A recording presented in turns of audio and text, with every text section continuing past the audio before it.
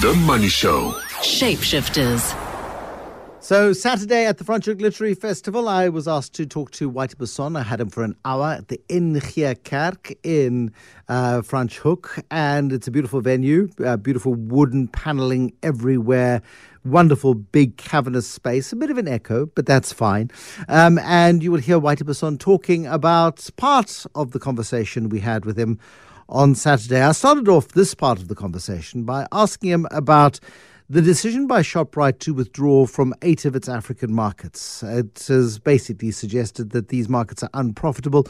Whitey Basson making the point that he sees it differently. The demographics of the African continent, 2 billion people by 2050, as many as 4 billion people on the African continent by 2100, necessitate thinking differently about how to serve those markets into the future.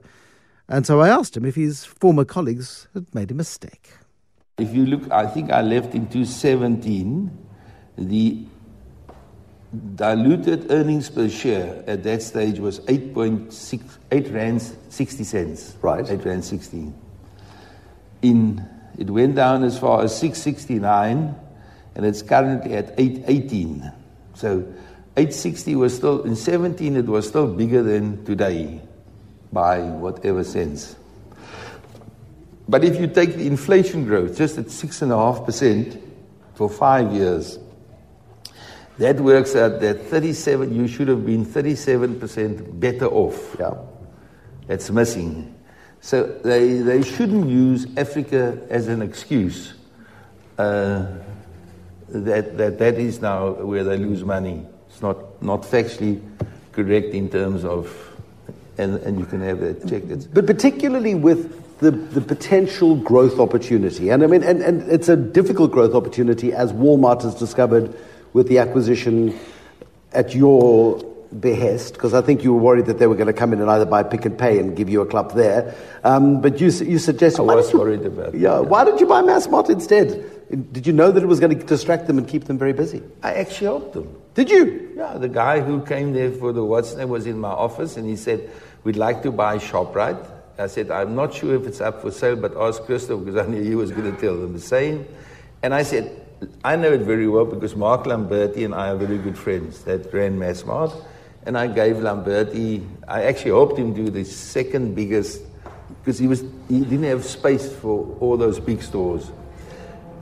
Because I wanted him as a partner for Africa to do the non-foods in Africa when I could concentrate on the groceries and the los goedjies. And then I showed them, this is what you should go for. Look at this, Massmart. Lamberti's prepared it. Typical, he's a Walmart man, look at it. And they took it, hook, line, and sinker, and they bought it. So I was very happy that they bought Massmart. And then they messed it up with getting game on shelves. And really, and I don't want to, Walmart is a fantastic company. I learned a lot from them, and I spent a lot of time. I used to spend 14 days a year in America with David. I don't know if you can recall David Watkins. He was the number 2 guy at Pick and Pay at some stage, and he went to live in America. And he helped me to take me to all the different companies in America that was on the up. And I took 3 or 4, 5, 10 sometimes of the guys with me. And the same as I did with the unions, and we went there and worked in the actual shops. They've allowed us to actually go and work in the bakeries and whatever you have. So I was pretty clued up as to what they were doing. And Walmart was one of the companies who were streets ahead of everybody else. But there were other companies doing. Kroger's is now the number 1, I think. I spent a lot of time with them as well. So how can I now describe it to you? You have to manage it, and when Walmart bought, I thought they would come with real serious oaks that were traders. But by then, old man Sam Walton had already passed on. I actually missed him by 3 weeks. Yeah. I was going to see him in Bentonville, and I sat in a lift shaft for the whole night. Because there was what are these things that turn the red circles on the TVs? When the weather comes in and they sucks you out of the window. Tornadoes, yes, hurricanes. I was in a Context is important. Right, we've got this. I was in a tornado coming down the streets, and we could see it coming through, with a guy, Darryl Fine, who I think he weighed about 400 kilos, and he used up all the oxygen in the lift shaft. So that was my meeting with Sam Walton. I was in the lift shaft. Didn't see him at all. And then the next morning when it was gone, we stole bolognas and stuff from their fridges because they didn't offer us food that night. I was actually in their fridge just cutting up bologna and bread. Anyway, I thought they would get those guys in, but they brought computer guys in. You know, they worked some out in their after hours. And I said, no, we're here. And when I saw them trading, I thought, no, that would be wrong. And the second thing I did was I spoke to government and I said, you must keep them listed because that puts a barrier on their heads. Because nobody likes to go out there and your children at school says, oh, your share price dropped by 25% or 30% or whatever it was. So I knew they couldn't do business decisions because if they could do that, they could do it out of their petty cash. They could destroy South African retail out of their petty cash.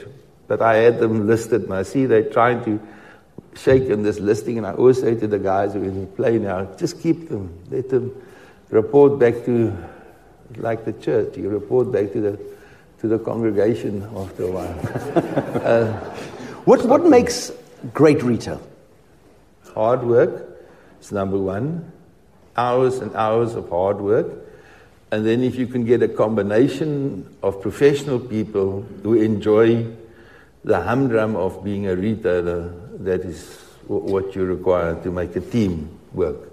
So I had a hard time finding enough retailers, old school retailers, that could go to the next generation or to the 50, I think we were the 55th biggest company in the world. I couldn't find enough people to get there. So I took young chartered accountants, lawyers, etc., and said, you're going to get a good job, you're going to get a good salary, you're going to get shares, which was always a difficult one. So we had to go that way to train people to run the company after my time or through my time.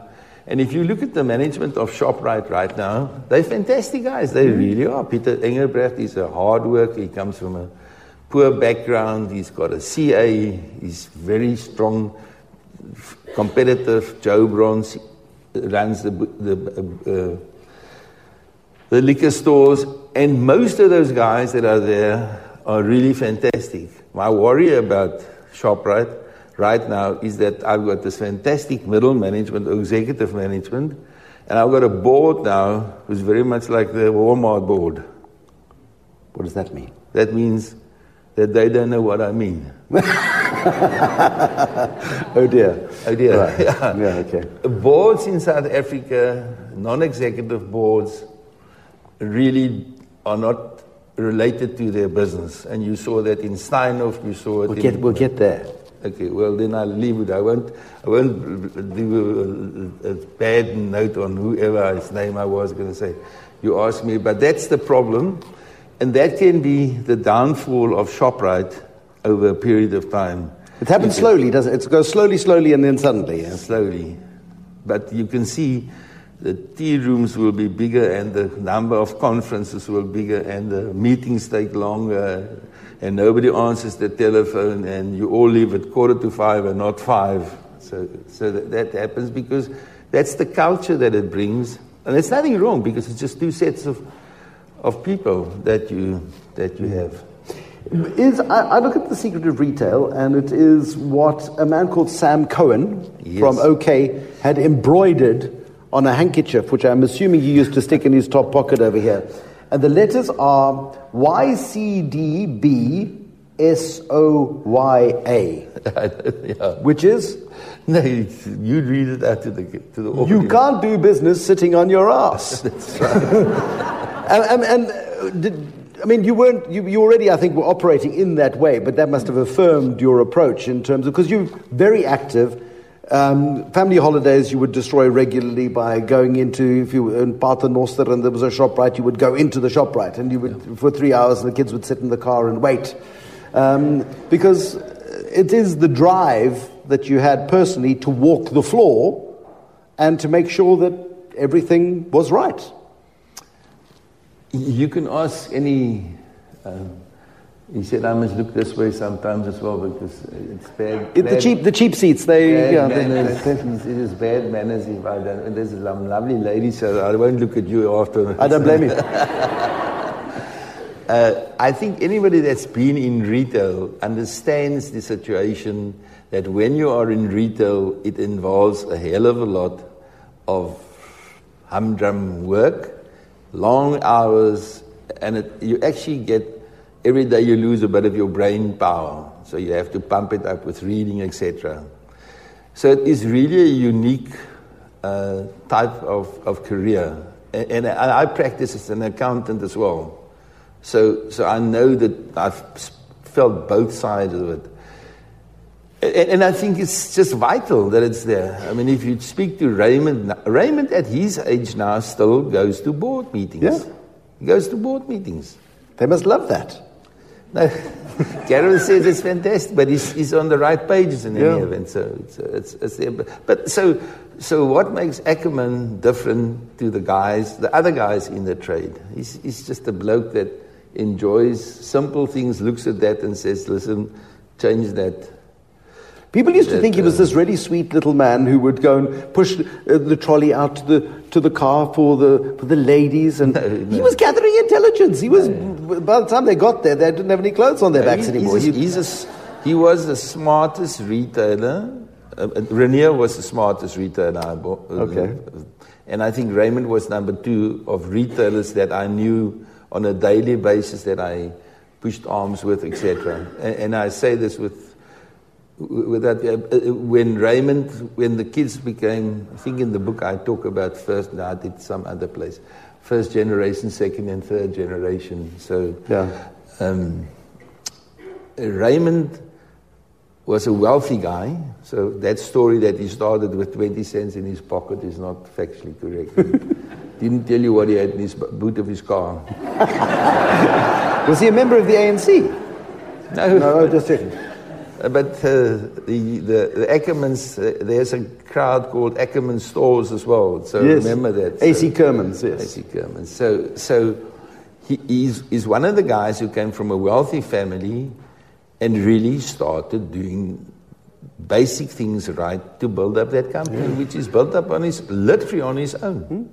As people give you the credit for Shoprite. How important was Christo in the process? No, Christo is not a retailer, so let's start off with that. He's got a very good retail brain, doesn't like being on the floor, doesn't like too many people around him, but as a corporate thinker, is probably the cleverest guy I've worked with in that area of the world. So when we look into a deal, then he looks at all the graphs, etc., etc. We move that to that, then the price goes up, and there's, not the price of rice, the price of the shares. So he was always driven as a corporate guy. The fact that they call him a big retailer is just a misnomer. He invested in retail stocks. Yeah. But in that he is very, very good. But doesn't like detail, doesn't like working on that type of thing at all. So he once said to me, he told a story of your son, and you said to your son, you said, what do you want to be one day? And he said, I want to be like Oom Christo. And he said, why do you want to be like Oom Christo? It's true. He says, because you do all the work and he makes all the money. That's right. That was my second son, yeah. He wants to be like Christo does no work and he makes all the money. You work your arse off and you don't make money. But you did okay. I mean, there was a fair amount of... I was reading some stuff yesterday as well. One of the chief critics of your salary was the then chief executive of the Public Investment Corporation. Brian Molefe. A young man called Brian Molefe, yeah. He of the Eskom Pension Fund. Yeah. I got Ann Crotty to write that I was underpaid. You saw that in the book. Absolutely. But Brian Malefi, and that's true, I sent him a message to say that I don't lecture full-time anymore, but I am open between 5 and 6 in the afternoons if he wants to know the difference between a salary and a bonus. I can teach that to him. Did you get a response? No. Didn't tell it to him. And those guys, you tell it to the bloke right at the back because you know he's sitting at the back because he's Brian's pal. Yeah. So, very good. What was it about Marcus Jooste that you knew was rotten? I really didn't know anything about Marcus Jooste's dealings or wheelings or whatever. I disliked the fact that he was extravagant on himself. I could never work out if it was his company's money or his own money. And he had a way of... Christo can laugh at himself. He's an ordinary bloke. Sometimes he's quite common. You know what I mean? Is he? Yeah. Good to know. He comes from Uppington. Okay, no, good point. He learned to speak English on the way in. But Jooste is a bloke that I think he has an air about him. If he has a yacht on the Med, then his yacht is bigger than anybody else's yacht. And I could just never see that it worked, that he was a guy capable of running the empire that he was controlling. So I said to Christo, it's impossible. It can only be the Lord that can run a diversified business like that and make a success out of it. So that was my criticism of him. I never saw him doing anything wrong.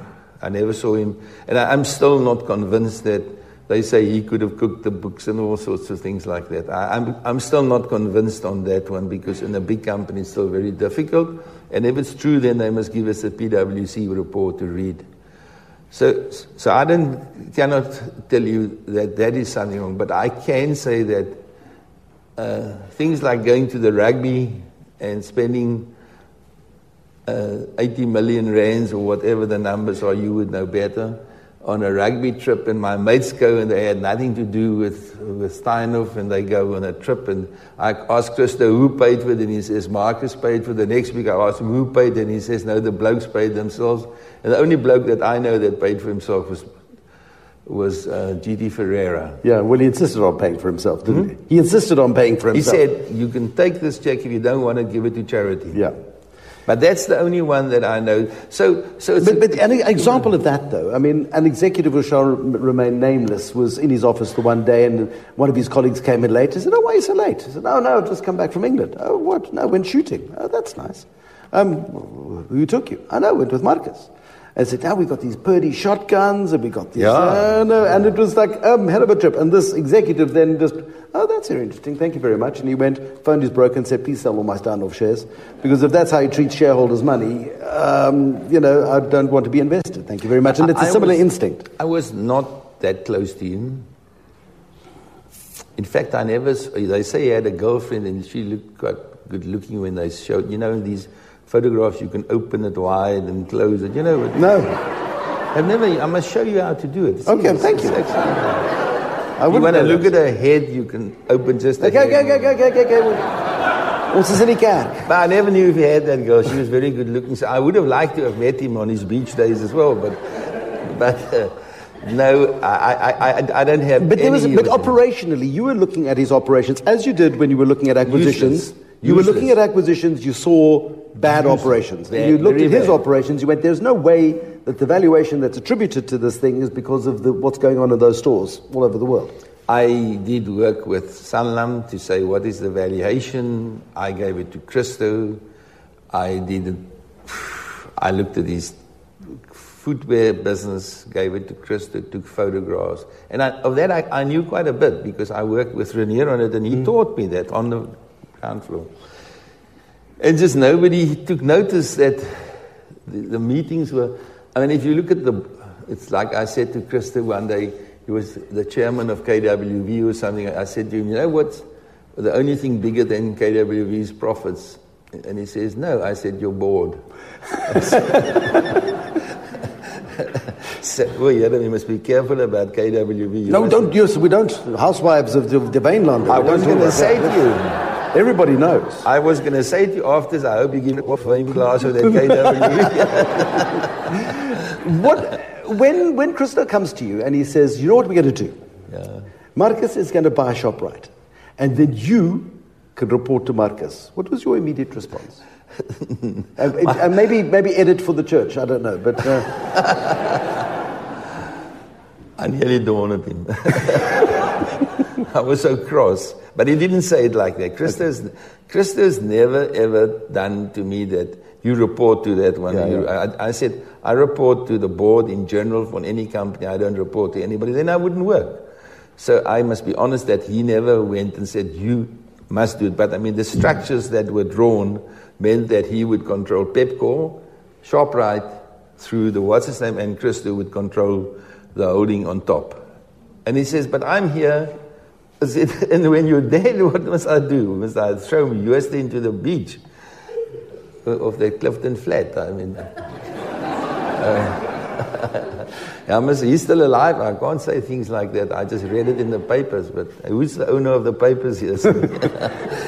Anyway, I was cross because Christo couldn't understand what I told him about the operations. And in fact, I offered to take, I said to him, when they built this place in the Strand, Poco or something, I went there one day and I said, Christo, this is a design to make you bankrupt. You should go there. And I told him the whole thing. He never went there.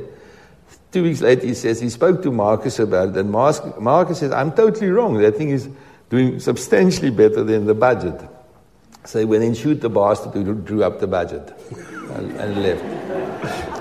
So I never saw anybody, and that's what I said to you about boards. In Shoprite, I appointed the current... We are going to have to cut it there, but it was a fabulous discussion. It was a really lovely discussion with Whitey Basson at the Franschhoek Literary Festival.